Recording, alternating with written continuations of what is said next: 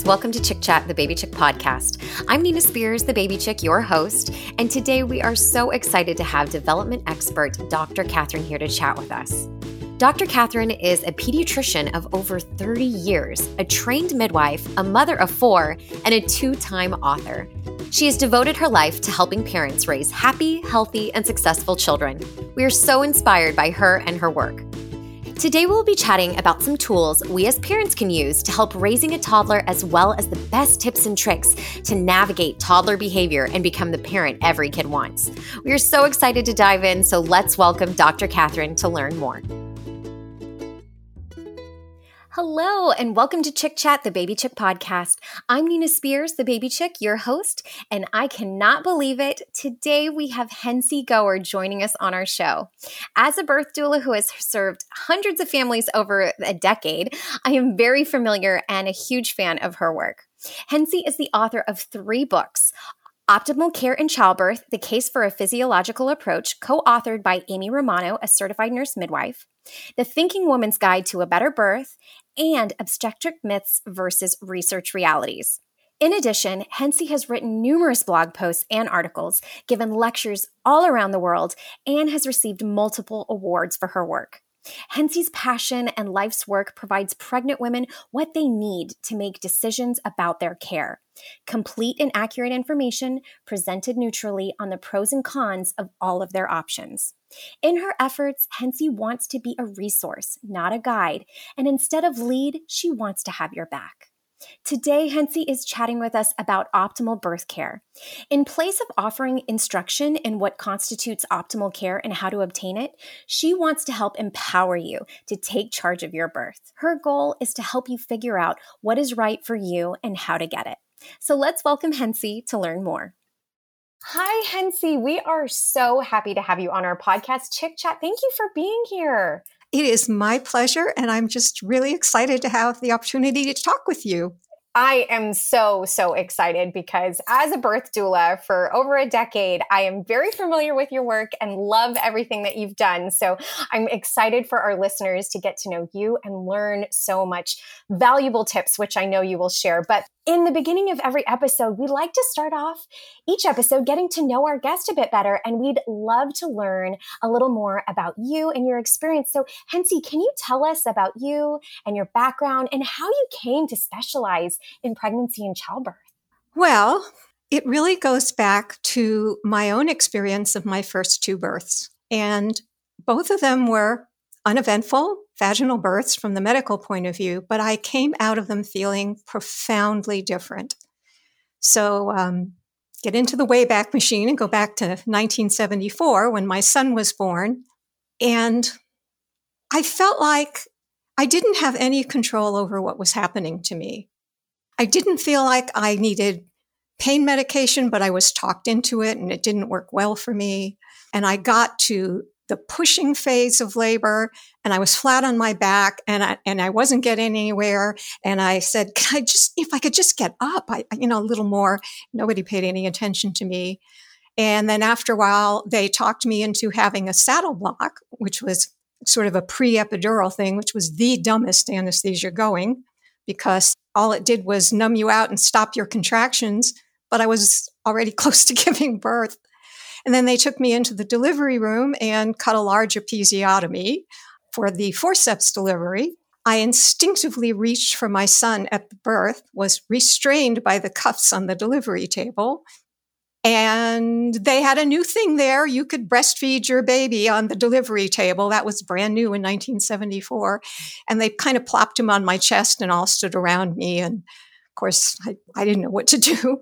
And after a few minutes, they took him away for 12 hours mandatory observation. He was a healthy baby in the nursery, which in my case, since he was born around noon, ended in the middle of the night. So they didn't bring him to me in the next morning. And by the time they brought him to me, I was hurting. I was exhausted. The best I could work up for him was I thought he was cute. And that's kind of where we stayed. I had a profound postpartum depression. I think back in 1974, that wasn't even sort of in the currency. I took care of him as a matter of duty. I didn't feel that first rush of love for him until he was 5 months old. And I remember the moment So move forward. I'm pregnant with my second child. We're moving to California. And I started reading and discovered that all of the things that had happened to me had really not been necessary in my case, and that they had really done me a lot of damage. And so I started looking for something different. And I found actually what I was looking for was a home birth in the hospital, which I didn't realize you could actually have a home birth at home.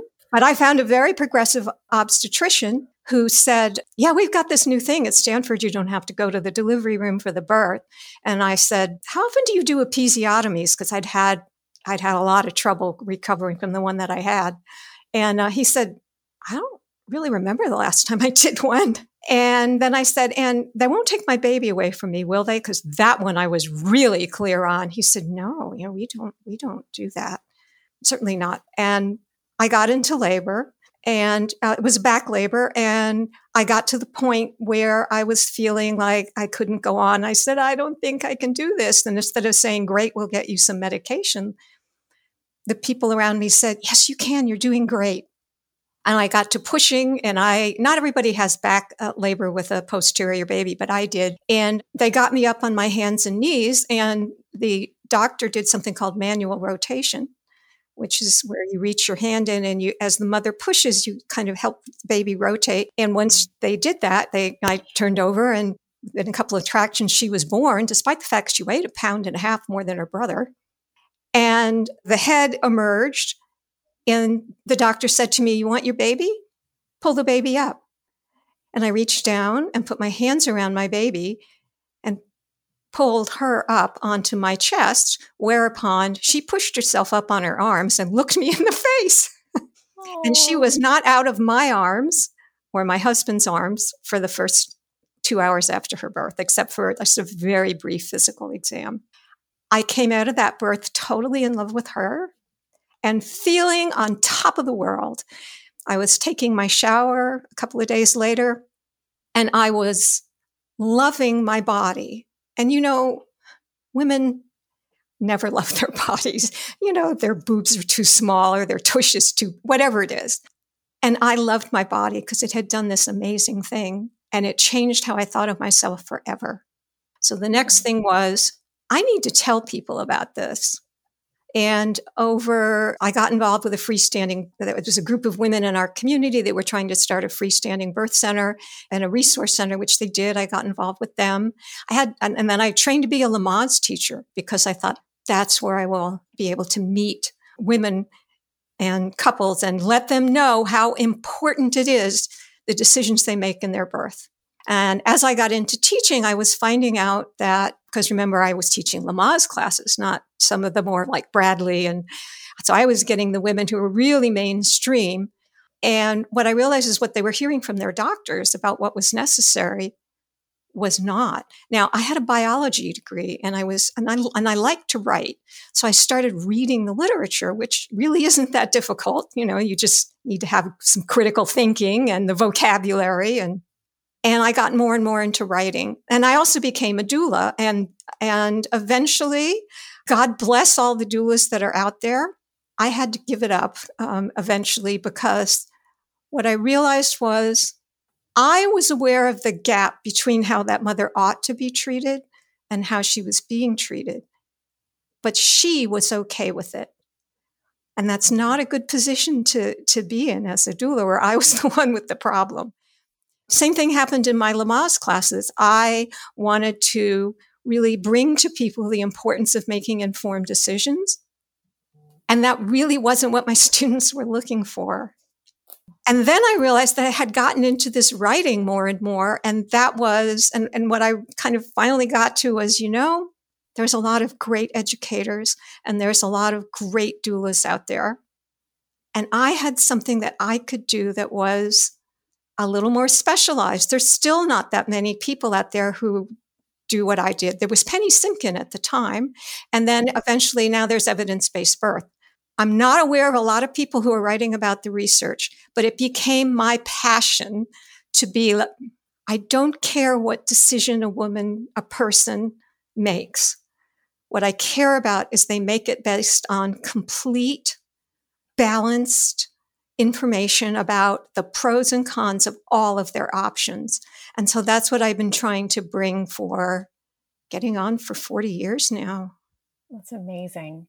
Well, I will say, as someone who is a birth worker, I just love the work that you do and Oh, thank you.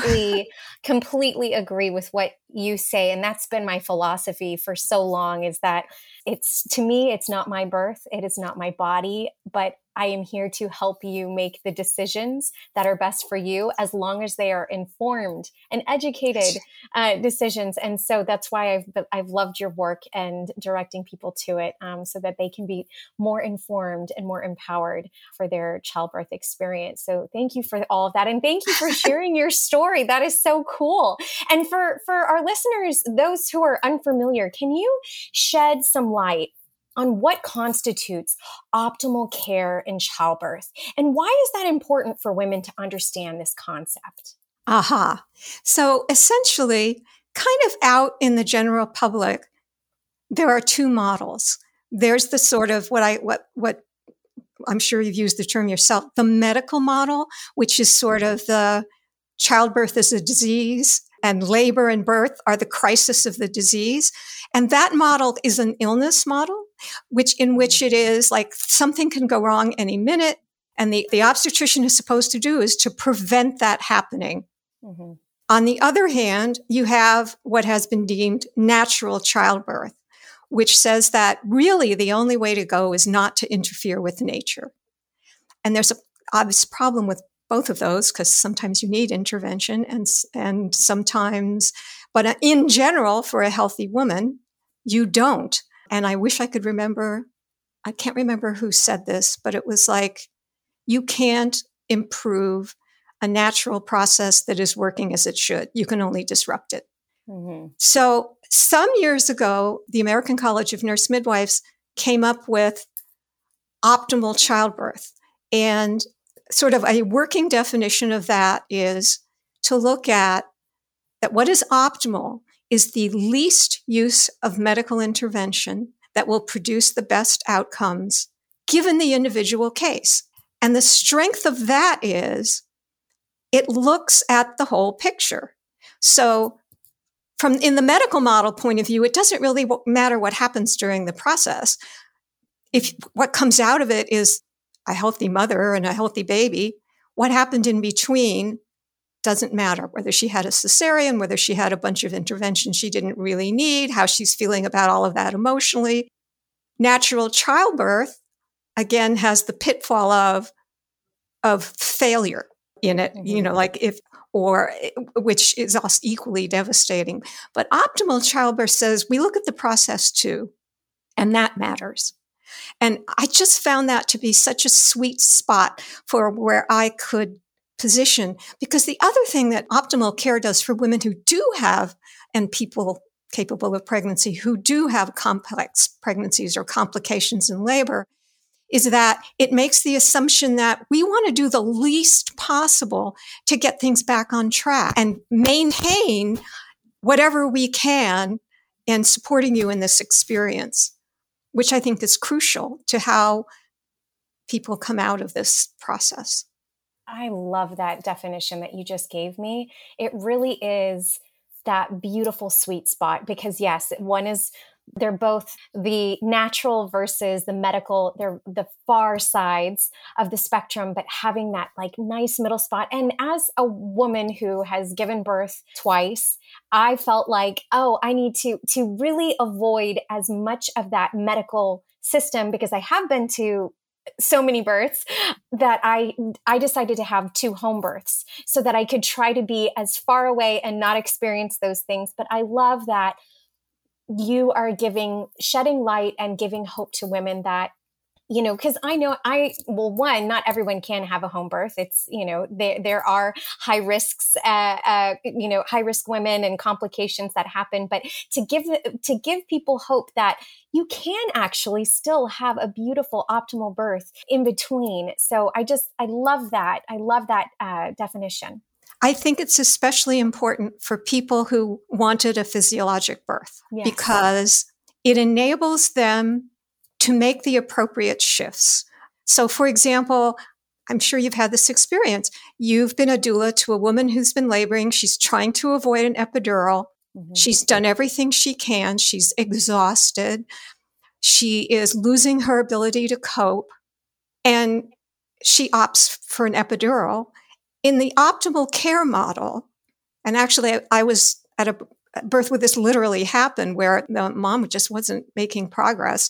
And while under most commonly epidurals, slow labor, sometimes I think when you're at that state, there's a profound relaxation that can happen. This mom opted for an epidural and got some sleep and woke up fully dilated.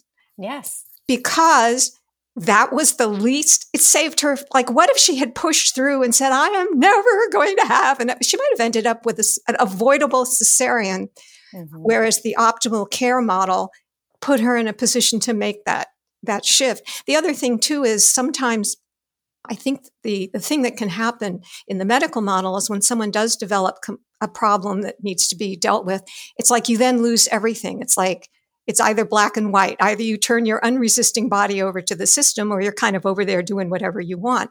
But the optimal care model says, we still want to make sure that, yes, you have your loved one and your doula in there with you in the operating room. And we want to make sure that we keep your baby with you and don't take the baby off to the nursery if the nursery doesn't need special care, so that there's that mindfulness of preserving whatever can be preserved in complex or difficult situations.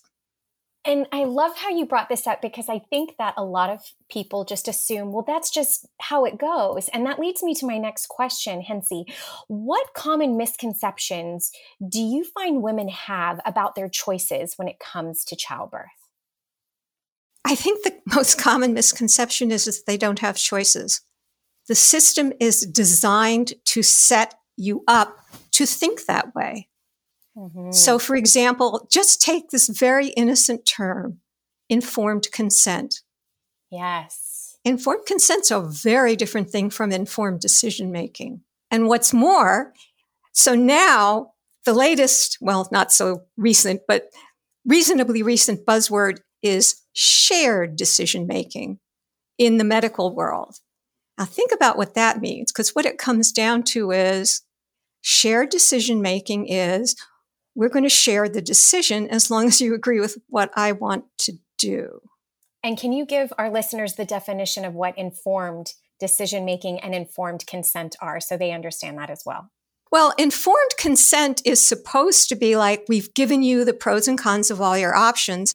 And actually, it's a perfectly good a term. And if you understand that, you can also give informed refusal. Yes. But even presenting it as informed consent implies that you can't. Okay? Right. Now, I will say that in their minds, in the standard medical system, their minds they are there to obtain consent from you. And that can work one of two ways. If they're in the typical system, if you push against it, they'll start to bring pressure on you. And I mean, you can read that all over the place. You know, it's like, sure, we don't have to use the electronic fetal monitor if you don't care that we don't know what's going on with your baby. So there can be a lot of pressure to consent. And even if they're friendly about it, it's more like, oh, she's not consenting. I must not have explained myself well enough. Let me try again. So there is although you are legally and ethically required to be able to give informed refusal, unfortunately, in way too many environments, it doesn't play out that way. I mean, and I think this is more common with people of color, with low-income women, with people for whom English is not their first language, is to actually bring in threats. I mean, that's pretty well documented. So that cycles me around to, if we talk about informed decision-making, that means you need to understand, first of all, what's being proposed. Well, we just want to do an amniotomy. What's that? What is that? Yeah. Right. You need to know the pros and cons of doing one. And what happens, and again, there's research on this, is that if anything that they propose to do, you are far more likely to get the advantages of it and hear nothing or little about the possible drawbacks. You need to know the pros and cons of all your options, which means like, how about if we just wait a bit? Mm-hmm. And you need to be able to give meaningful refusal. And for people, I think that people just feel that, you're right, that pressure, because most of the births that I do go to are hospital births. And I think that that's what my calling is, because I want to give those particular women the best birth experiences possible and support them and let them know what truly is available. And I love how you just said that sometimes I'll say, you know what, if you do not feel comfortable with saying no, you can say not right now. If it's not an emergency, I'll tell my clients, if it's an emergency, literally they will start unplugging things and rushing you to the OR. That is an emergency. But if they're talking about something and giving that time, then it's not a true emergency right in this moment. And you have time to make a decision and think about it. Do you ever use the BRAIN acronym? Oh, yes, absolutely. Benefits, risks. Yes. Alternatives, your intuition, and saying no or not right now. I love that BRAIN acronym. I would add to that, because it's so hard, just as, a suggestion for your clients. I would add to that, not now, because it's hard for them to hear you say no, is to then add with a discussion about under what circumstances would we want to revisit my decision. So that and I can actually tell you a story about that, but I think that opens the door for them to come back and say things have changed. And it also plants the idea that you're not one of those, I just say no automatically. Yeah. And I also want listeners to understand that I'm not trying to fight the system. I'm not trying to say it's us versus them. It needs to be a team. But I always want my clients to feel that they are the ones that are taking charge, like your book, Take Charge of Your Birth. And that's something that's really important when we have this discussion, is that we're not trying to necessarily fight the system. It's just using your voice. Well, there are two things. And one is that with any large institutional system, embedded in the structure is that it meets the needs of the people who are working in the system, not necessarily the needs of the people who are served by the system. So this isn't, yeah, sure, there's bad apples like there are in any, field. But most of the people in the system are good people, but they're in a structure in which the drivers of that structure are, whether they're economic, whether they're liability, whether they're efficiency in terms of care, whether they're about what's familiar, those drivers all work against having a system that is welcome and supportive of individual decision making. I love that. And Henci, I just really appreciate that everything you write about and talk about is data driven. Yet I feel like it's just not widely talked about enough. And why do you think that is?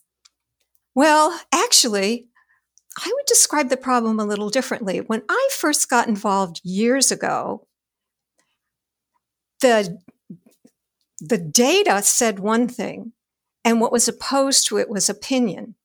As the years have gone by, what you've started to get, so the catchphrase is evidence-based decision-making. But as we moved into it, there was a really lovely obstetrician, may his memory be a blessing, who, again, one thing that happens when you get older, you blank on names.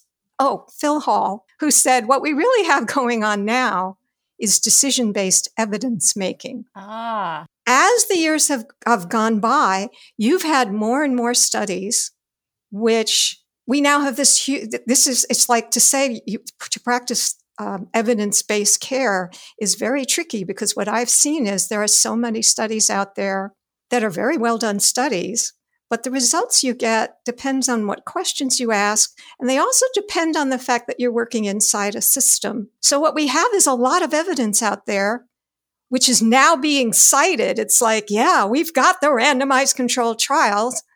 And it's made things a lot more difficult, because it's one thing to say, well, there's opinion and then there's what the research says. Because what we've got now is, this is what the research says. I can give you a quick example of that. I'm sure you're aware that there's this huge movement out there to induce everybody at 39 weeks. Yes. It's based on a very well done, very large randomized controlled trial. So, that's the word from on high, marching down the mountain with the two tablets. However, if you look at that study, I've written about it on my blog posts. It was in first-time mothers.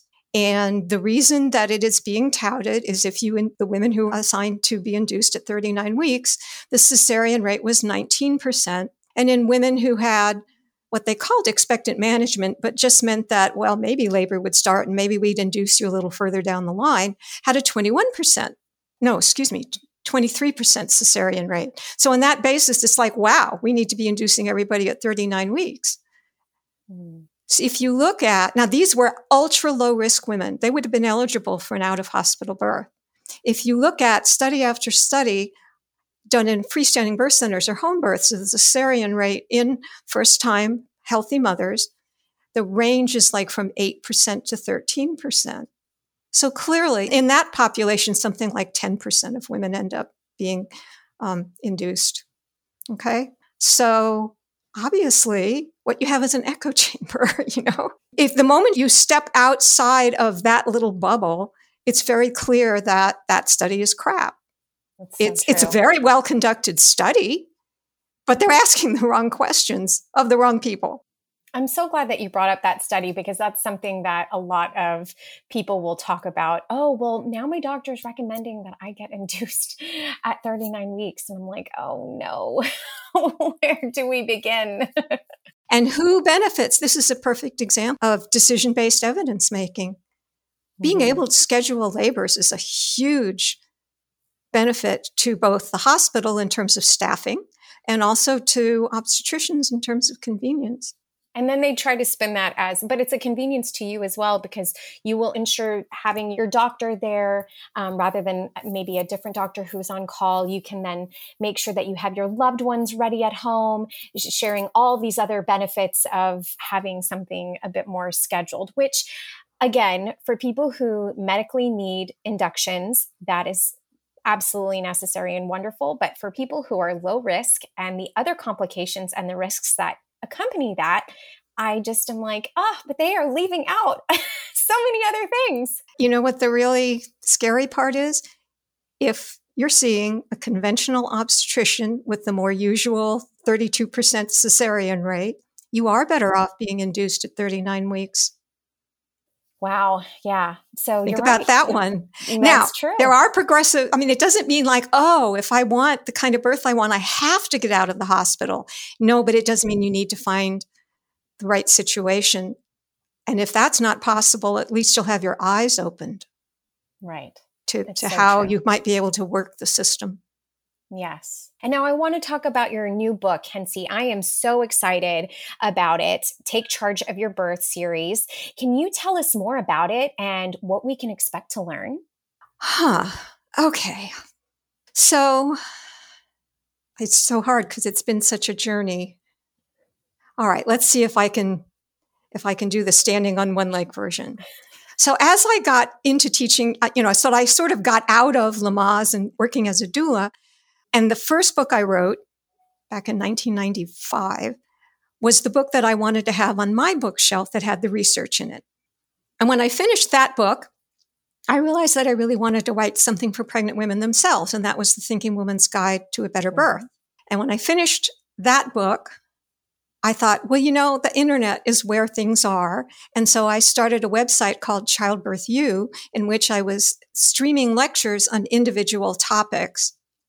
And some years later, the marketing person I hired said, because it was not a success, said, you need to do a focus group on this and find out what we found out. And I asked her specifically to ask this question of the people that we got in the focus group was, would this information be better in a book? And the answer we got back was yes, that it was great information. It was not accessible.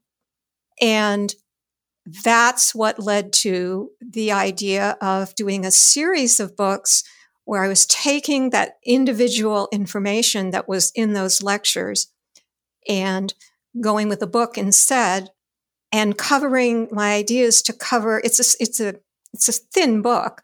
It's all of 155 pages, including the references, was to really go deep and give women what they needed.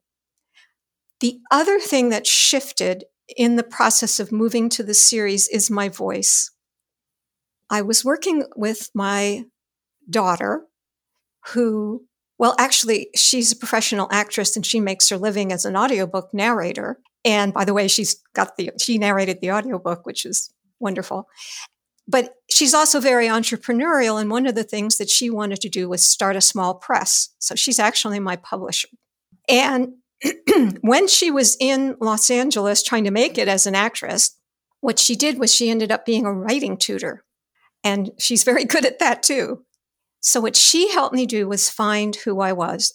The fundamental problem with Childbirth U was its model of, I was standing up in front of the class and telling them what I knew and giving them the information. And what we realized is that's not who I wanted to be anymore. I guess you learn a thing or two as you get older. I certainly didn't want to be the girlfriend, which is, like Emily Oster's books, like, hey, girlfriend, I've done this and then I looked stuff up and I can help you. I mean, not me. Who was I? And what I realized is, I'm a grandmother, I'm a mother. I just wanted to sit down with people. Like my model was, I'm sitting at the kitchen table with you. We both have a cup of tea. I'm listening to you. I'm helping you figure out what's right for you. I want to be as, well, this is something I talk about in the first chapter of the book. It's not possible to be neutral because people have opinions. What you can be is transparent. And what I've done in the book to the best of my ability is tell you what I think, why I think it. I've been very careful to say in certain parts of the book, this is my opinion. I want to create a space in which I trust that you can figure out what's right for you. Mm-hmm. Doesn't have to be what I would do. And in some cases, it really isn't what I would do. Like somebody came up to me at a conference once, said, thank you so much for your book. It enabled me to have a free birth at home. And I'm like, okay, because not what I would do. Yeah. So for our listeners out there who don't know what a free home birth is, that's meaning you do not have a midwife or someone that is going to be medically responsible for your health and your baby's health during the laboring and childbirth process. So that is something that I do not recommend either. So I understand you. However, there are risks connected with it. And I get that if you understand that there are risks connected with it and you still feel like, let's make up a story. I cannot birth in the hospital. I was so traumatized by my previous experience, whatever it might be, that you are making a choice based on a full understanding of the pros and cons, and you need to decide what's right for you. It's so true.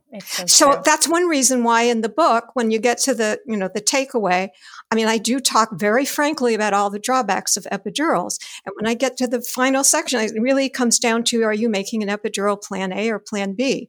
If you're making it plan A, here's a whole list of ideas about how you can maximize the chance of having the epidural that you want, not having any problems with it, having just a lovely, uneventful vaginal birth with your epidural. Oh.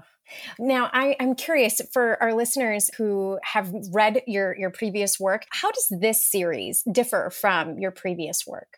The Thinking Woman's Guide? Yes. Well, first of all, it's updated. A lot's changed. That book was actually published in 1999. I have it on my bookshelf behind me. So yes, actually, I love it. When I was sort of like searching for people who might be good people to approach, I saw it was on your top 10 list. And I was like, oh, I was so excited. I love your work. I mean it when I say that. So it's updated. But again, I wrote that book in 1999. I'm writing this book in 2022. Yeah, true. Okay. That makes total sense. I just was curious if there's anything that they're like, oh, this is what's different. I mean, even in that book, I was still in teacher mode rather than in, if I may, wise woman / mentor or facilitator role.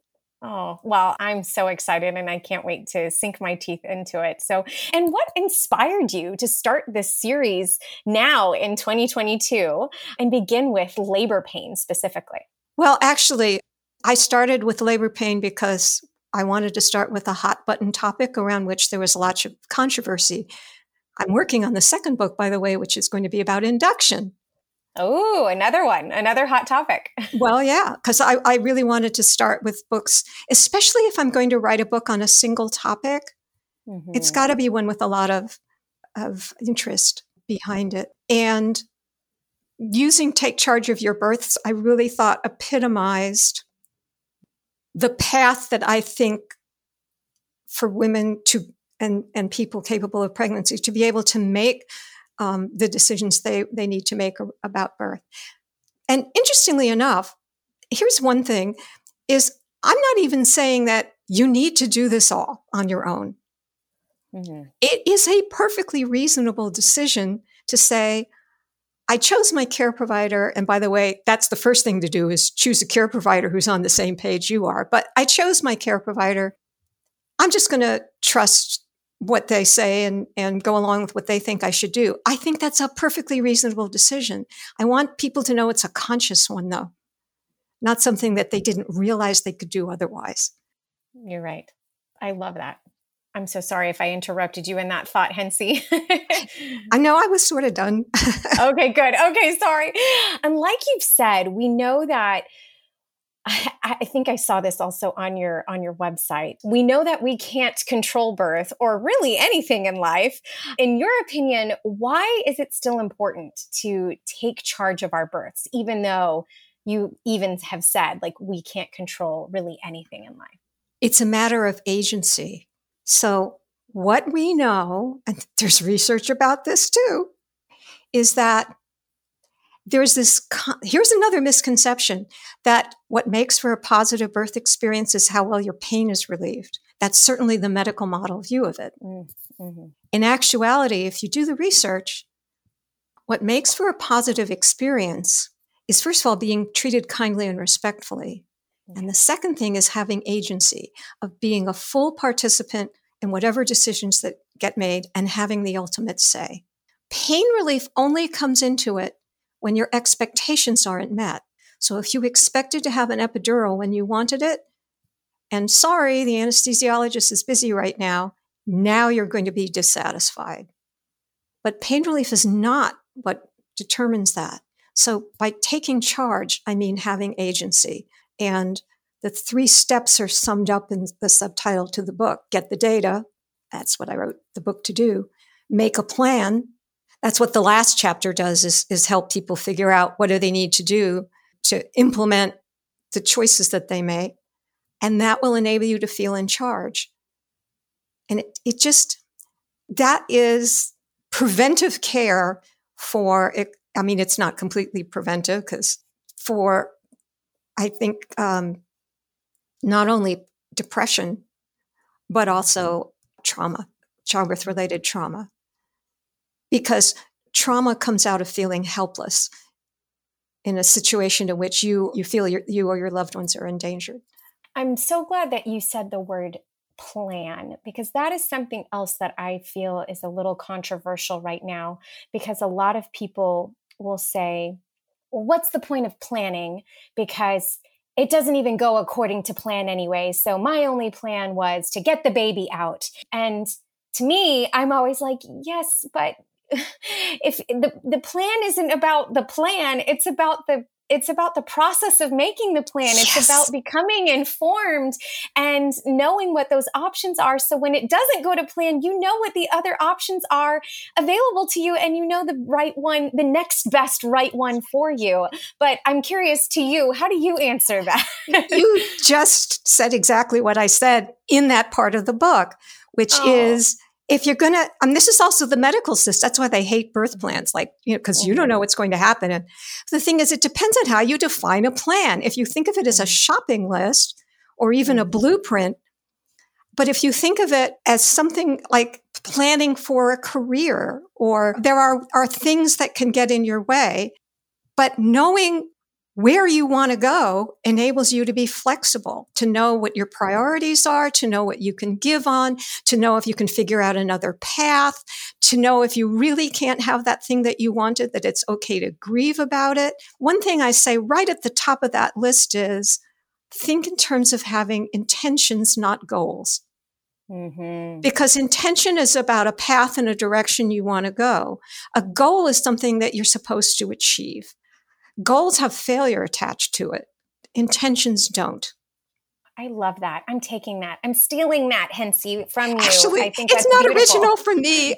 I was at a seminar, and that issue. Somebody in the group said that, and I was like, you have those light bulb moments. It's like, this is important. Yeah. So you are welcome to it. I love it. And that you're spreading all of this good intention everywhere. So this is fantastic. And I guess I want to know now, like, if you could just share like one thing, like what is one thing you want our listeners to know about advocating for themselves during their childbirth planning? Well, actually, we just covered that. I want them to know that having agency is key. Mm-hmm. Also, to trust that they know what is right for them. It might be to follow the crowd. It might not. However, if they do the work of planning and preparing and thinking about these things, they can figure it out. And to find the people who will support them in that. I love that. I think that's always my number one first tip is like, oh my goodness, who you have as your support system, your medical team, whoever is there. That is the number one thing that I think really can determine the outcome of your birth. Of course, yes, educating yourself and all that, but they need to be on the same page as you and understand what you want. So I love that. That is such fabulous information and tips. And I think all of the people who have you as a doula are very lucky that they found you. I got goosebumps, Henci. Thank you. I could cry. That makes me so happy. Henci, any final thoughts or advice for our listeners? No, I think we've done a great job of covering just kind of, where my heart and passion are. I love it. I think we have too. I just wanted to make sure I left the floor open if you had just anything else to say, but this was just fantastic. And Henci, where can our listeners find you? Well, first of all, if you're interested in the book, it's on Amazon. And the title of the book, you can, if you look up my name, you'll get to it, but it's Labor Pain, what's your best strategy? ? And it's available in paperback, ebook, and audiobook. Now, where can they find me? Well, there's always my website. You can look at my blog posts, whatever. That is hencigoer.com, so that's easy. I'm on Facebook under Take Charge of Your Birth, and I'm also on Instagram under Take Charge of Your Birth. Fantastic. This was amazing, Henci, and so incredibly informative. I just cannot thank you enough, again, for your time and for sharing your knowledge and your passion with all of us. I just thank you so much for giving me this opportunity, and I had a great time. Oh, you so did too. I did. And I'm sure our listeners did too. And I'm sure that they're going to be taking home some nuggets of wisdom and just feeling more empowered for their birthing process. So, and for our listeners out there, as she said, to learn more about Henci and her work, you can visit her on her website at hencigoer.com or on Instagram and Facebook at Take Charge of Your Birth. Our team will be posting today's episode on our Baby Chick Facebook page. So if you have any questions or comments about our discussion, please share them with us in the comment section.